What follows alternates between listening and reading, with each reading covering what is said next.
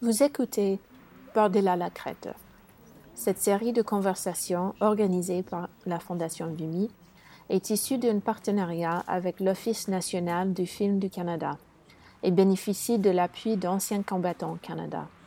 Je m'appelle Caitlin Bailey et je suis la directrice générale de la Fondation Vimy. Notre discussion d'aujourd'hui portera sur la loi sur les mesures de guerre, telle qu'adoptée durant les deux grands conflits mondiaux. Par-delà la crête vise à jumeler des chercheurs avec des anciens membres du programme de la Fondation Vimy, afin qu'ils discutent d'un thème relié à la Première Guerre mondiale, à partir de nos perspectives contemporaines. Cet épisode, originellement, a été diffusé en tant que webinaire, met en vedette Mélanie Morin-Pelletier et Yaman Awad. Mélanie Morin-Pelletier, historienne de la Première Guerre mondiale du Musée canadien de la guerre, s'intéresse depuis longtemps à l'histoire des femmes et au front intérieur canadien. Elle a occupé le rôle de conservatrice dans le cadre de plusieurs expositions du musée. Elle est aussi autrice de livres Briser les ailes de l'ange, les infirmières militaires canadiennes entre 1914 et 1918. Yaman Awad est l'un des participants de l'édition 2017 du prix Vimy Beaverbrook. Il est aujourd'hui étudiant en informatique à l'Université McGill. Le prix Vimy Beaverbrook amène des étudiants canadiens, britanniques et français dans un parcours éducatif à travers les sites importants de la Première et de la Seconde Guerre mondiale, de la Belgique à la France.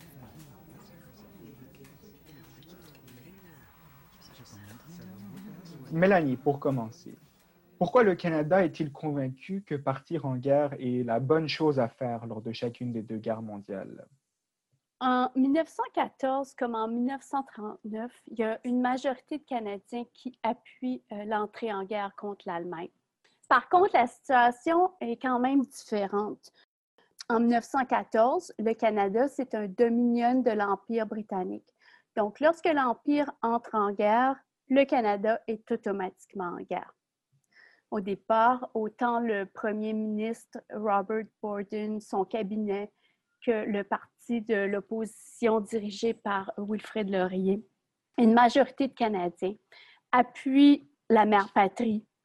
Ils considèrent que le Canada doit mobiliser en fait toutes les ressources nécessaires pour mener ce qu'ils considèrent être une croisade contre le militarisme, contre le barbarisme, contre la tyrannie allemande. 20 ans plus tard, en 1939, le Canada il a acquis son indépendance dans le domaine des affaires étrangères de la Grande-Bretagne. Donc, c'est de son plein gré qu'il va déclarer la guerre à l'Allemagne le 10 septembre 1939. Par contre, le gouvernement de Mackenzie King, lui, il se souvient des coûts élevés de la Première Guerre mondiale, autant en vie humaine qu'en ressources. Donc, ce n'est pas de façon très enthousiaste qui rentre. L'idée d'aller en guerre ne l'enthousiasme pas beaucoup. Sauf qu'il n'y a pas vraiment d'autre possibilité que d'envisager la possibilité de contribuer à cette guerre qui, cette fois, est présentée comme une guerre nécessaire pour vaincre Adolf Hitler et les nazis. D'ailleurs, déjà au début septembre 1939, même avant l'entrée en guerre du Canada, le gouvernement canadien avait déjà mis en place des mesures qui, selon lui, étaient essentielles pour la défense du pays et pour l'ordre public. Et une de ces mesures qui va s'avérer extrêmement importante, extrêmement puissante, c'est la loi sur les mesures de guerre. Et dans quel but est-ce que cette loi-là a été adoptée? Donc, la loi a été rédigée, mise en application pour la première fois pendant la Première Guerre mondiale. Elle a reçu la sanction royale le 22 août 1914, donc presque 106 ans jour pour jour. Et pour moi, l'histoire de cette loi, c'est fascinant parce qu'on pourrait croire qu'une loi qui va avoir des conséquences aussi drastiques aurait été mûrement réfléchie, débattue. mais il ne semble pas que ça ait été le cas. Vraiment dans le contexte de chaos puis d'urgence de 1914, il semble que la loi a été rédigée très rapidement. Les archives parlent d'une pleine nuit et d'une matinée. Cette rédaction a été faite en grande partie par un groupe de 5 hommes qui était mené par l'avocat néo-écossais William Francis O'Connor, qui était un conseiller du premier ministre Borden. Et un rapport révèle que O'Connor a demandé carte blanche pour la rédaction de cette loi-là. Et c'est pas mal ce qu'il a obtenu. Même qu'il aurait reçu la consigne d'un député de l'opposition de s'assurer de ne mettre aucun pouvoir dont le gouvernement pourrait avoir besoin. Donc, ça montre bien l'état d'esprit dans lequel cette loi a été adoptée. Puis, elle a d'ailleurs été adoptée sans opposition. La loi sur les mesures de guerre, elle va vraiment donner au gouvernement canadien de vastes pouvoirs pour mener la guerre, pour assurer la défense du territoire et l'ordre public. Elle permet de gouverner par décret. Elle permet d'imposer la censure. Elle permet de rendre des publications, des organisations illégales. Elle donne au gouvernement le pouvoir d'inscrire, de surveiller, d'interner, d'emprisonner des dizaines de milliers de résidents du Canada sans accusation ni procès. Donc, tout au long de la Première et de la Seconde Guerre mondiale, le gouvernement canadien a la capacité de brimer les libertés des individus au nom de la sécurité nationale. Vous avez parlé de censure. Pourquoi la censure est essentielle en temps de guerre? Quelles sont les opinions qu'on censure? Si on prend l'exemple de la Première Guerre mondiale, on parle d'à peu près 250 publications qui sont censurées par la loi sur les mesures de guerre et qui sont bannies, en fait, complètement. Puis, c'est généralement des publications en langue étrangère. Mais vraiment, pendant les 2 guerres, toute publication qui critique les actions du gouvernement, tout propos qui pourrait nuire à la sécurité nationale est passible d'amende et d'emprisonnement. Même le courrier entre individus est censuré sous prétexte que toute information qui passerait aux mains de l'ennemi pourrait s'avérer dangereuse.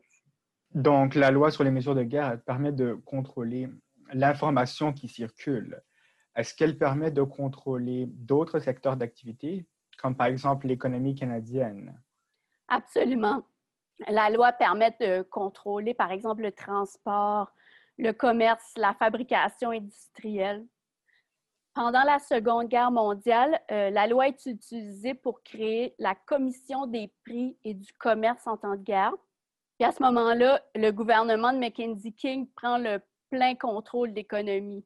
Les salaires des travailleurs peuvent être contrôlés, les coûts des logements, les prix de certains biens aussi. Le gouvernement fédéral va aussi utiliser la loi sur les mesures de guerre pour s'approprier des terres pour l'agriculture et pour d'autres raisons, notamment des terres qui appartiennent aux Premières Nations. En 1942, la loi sur les mesures de guerre est utilisée pour s'approprier le territoire de Stony Point en Ontario et pour créer un camp d'entraînement militaire. Et donc, ça mène à la relocalisation forcée des habitants, des familles de Stony Point.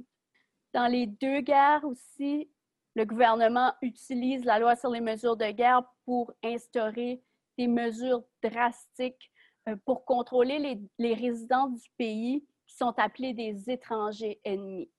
Qui exactement sont ces individus qui sont considérés des étrangers ennemis? En 1914, les étrangers ennemis, c'est les résidents du Canada qui sont originaires des pays en guerre contre l'Empire britannique. Donc, par exemple, des empires allemands, de l'Autriche-Hongrie, de l'Empire ottoman, de la Bulgarie. C'est important de comprendre que durant les décennies qui ont précédé la guerre de 14, le Canada a envoyé des représentants en Europe pour recruter des centaines de milliers d'immigrants de l'ensemble de l'Europe pour venir s'installer dans les prairies, pour venir travailler dans les industries en pleine croissance, comme par exemple les mines, l'acier, la construction des chemins de fer. Donc, en 1914, il y a plus de 400 000 résidents d'origine allemande au Canada et plus de 200 000 résidents originaires de l'Empire austro-hongrois et majoritairement de ce qu'on appelle l'Ukraine aujourd'hui. Donc, les journaux d'époque témoignent déjà de discrimination, de préjugés envers les immigrants qui existent bien avant la guerre, mais qui vont être amplifiés par le conflit.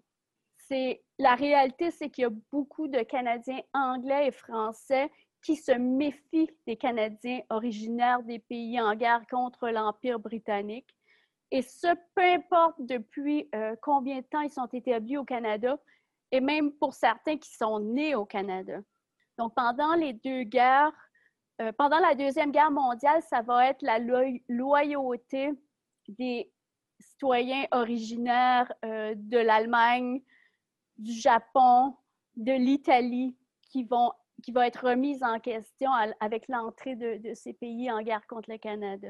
Dans les deux cas, le sentiment anti-immigrant, les préjugés, l'hostilité publique, médiatique, ça va mettre tellement de pression sur le gouvernement que ça va avoir des conséquences extrêmement graves pour des milliers de résidents du Canada qui sont publiquement appelés des étrangers ennemis et qui sont présentés comme des espions potentiels, comme des dangers pour le pays, alors qu'en réalité, il y a vraiment très peu de preuves qu'il y avait des dangers réels.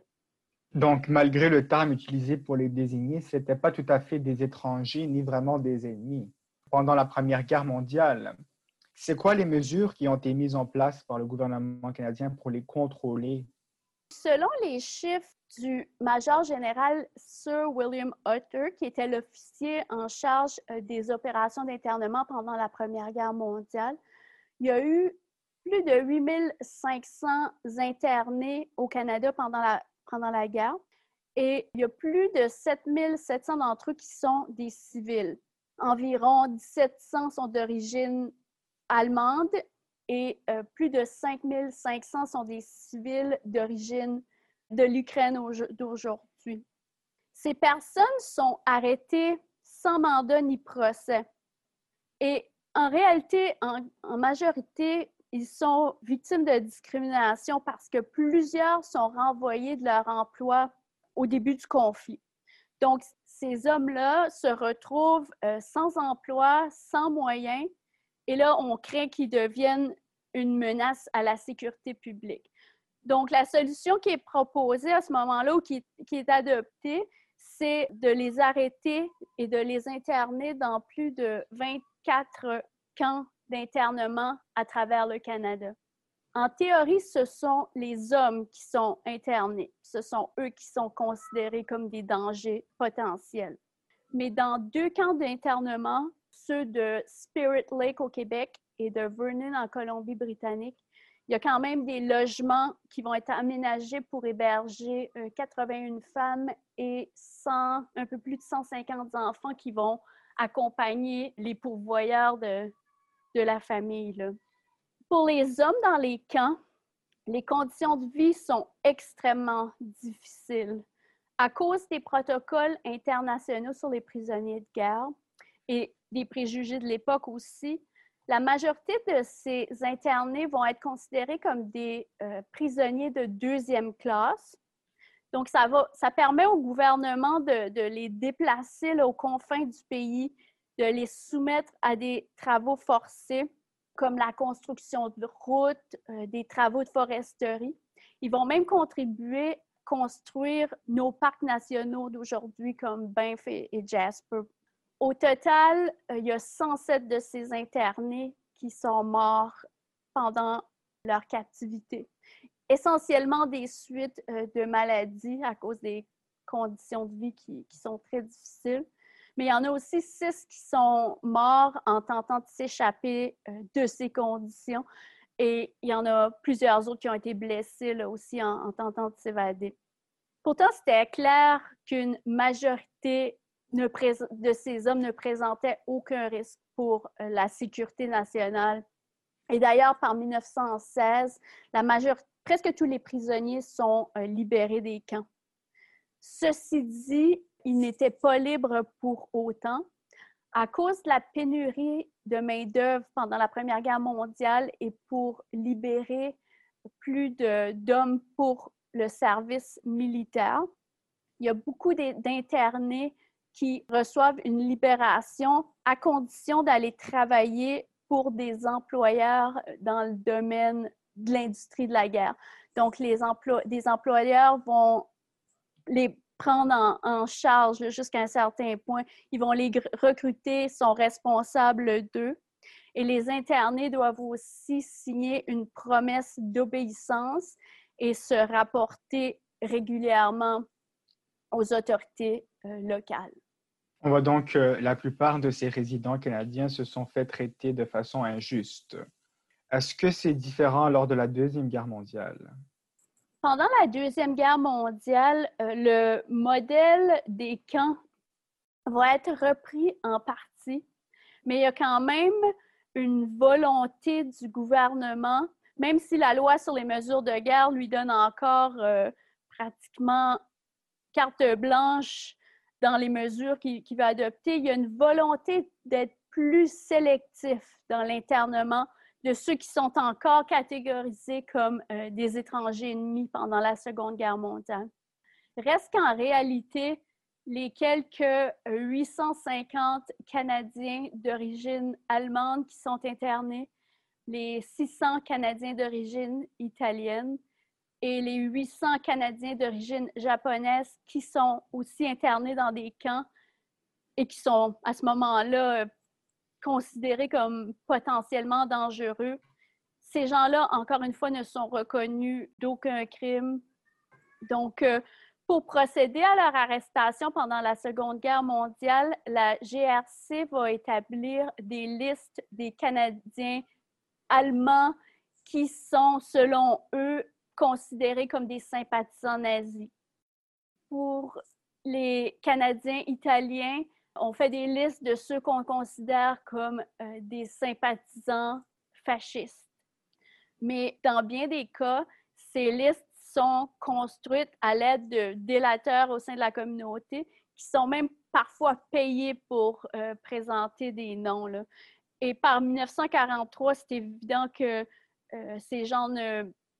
la majorité de ces gens ne posent pas de problème à la sécurité nationale et ils sont presque tous libérés par 1943.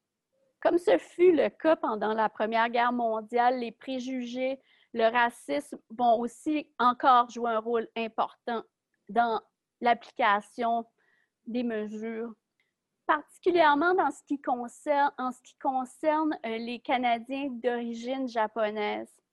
Suivant l'attaque sur Pearl Harbor le 7 décembre 1941, la loi sur les mesures de guerre va être invoquée pour ordonner à plus de 22 000 Canadiens d'origine japonaise, dont une majorité sont citoyens canadiens, sont ou même nés au pays. On va donc les obliger à déménager à un minimum de 160 km de la côte ouest de la Colombie-Britannique. Donc, ces gens-là doivent abandonner leur demeure, abandonner leur commerce, leurs emplois. Leurs biens sont saisis, sont vendus pour payer leur relocalisation. Il y a certains des hommes qui vont être envoyés dans des camps de travaux forcés, mais il y a aussi une majorité de familles qui sont réinstallées dans des camps improvisés. Et certains autres vont travailler sur les fermes de betteraves à sucre, par exemple, de l'Alberta, dans des conditions extrêmement difficiles. Même qu'à la fin de la guerre, le gouvernement offre 2 options aux Canadiens d'origine japonaise.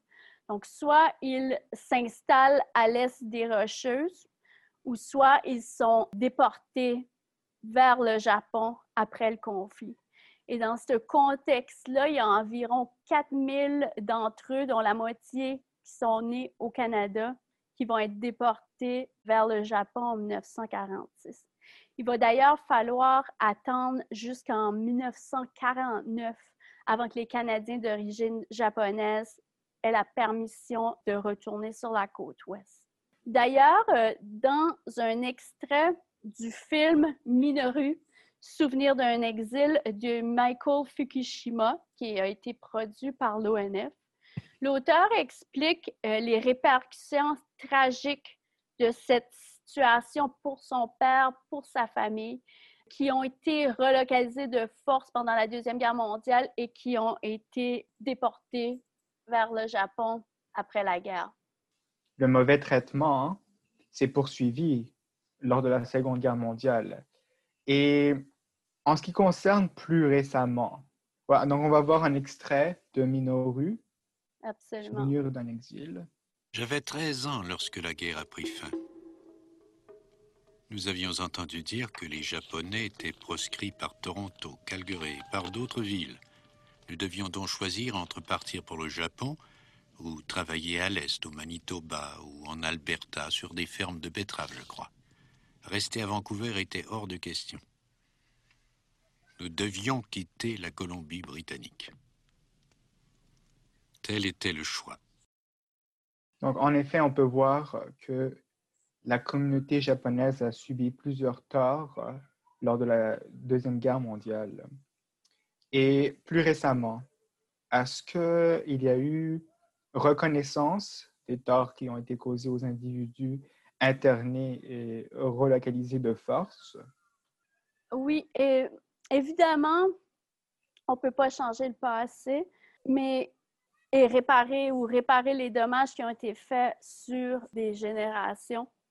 Mais oui, effectivement, il y a des campagnes qui se sont amorcées au Canada, surtout à partir des années 80, qui ont été menées souvent par les membres des communautés affectées par les opérations d'internement ou de relocalisation forcée, mais aussi par leurs descendants, par des supporters, pour demander reconnaissance des torts et dans certains cas, pour demander réparation.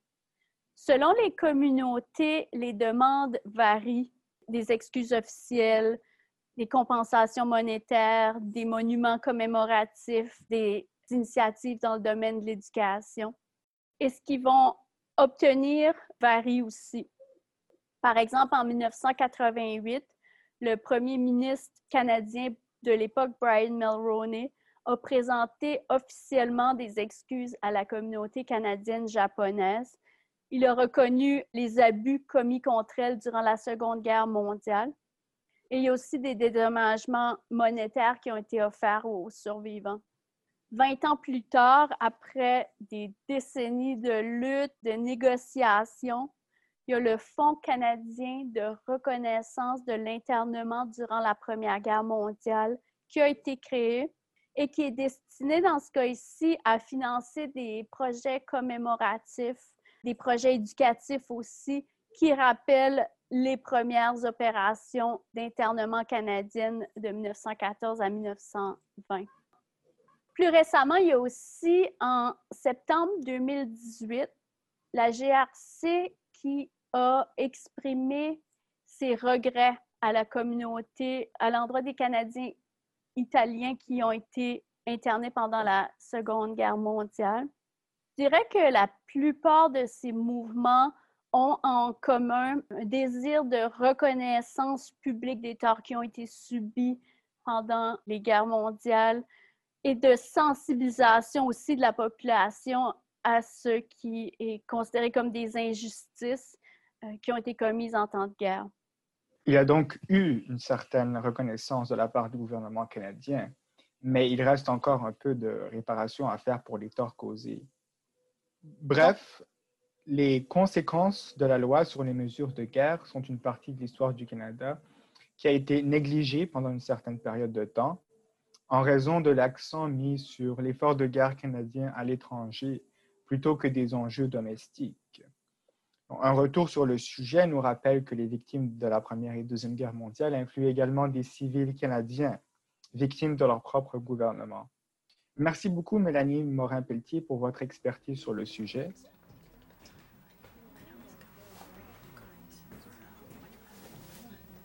J'aimerais remercier les partenaires de la série, l'Office national du film du Canada, pour les séquences du film Minoru, Souvenir d'un exil, Anciens combattants Canada pour leur appui à Par-delà la Crête et finalement le Musée canadien de la guerre. Cette institution, ouverte en 2005 à Ottawa, est le Musée national d'histoire militaire canadienne et l'un des musées les plus respectés en ce qui concerne l'étude et la compréhension des conflits armés. J'espère que vous avez apprécié cet épisode. Dans nos prochaines balados, nous explorerons d'autres sujets passionnants tels que les vétérans et la commémoration, ainsi que la production à partir d'archives du film Vimy retrouvé. Nous espérons que vous resterez avec nous et merci d'avoir écouté Par-delà la Crête. À la prochaine! Par-delà la Crête est une balado de la Fondation Vimy. Cette série est produite en partenariat avec l'Office national du film du Canada, avec l'appui de Anciens combattants Canada. Former un avenir informé par le passé. La Fondation Vimy s'efforce de préserver et de promouvoir l'héritage continu du Canada en matière de leadership, comme en témoigne la victoire de la crête du Vimy lors de la Première Guerre mondiale en avril 1917, un événement ayant contribué à la reconnaissance du Canada sur la scène mondiale.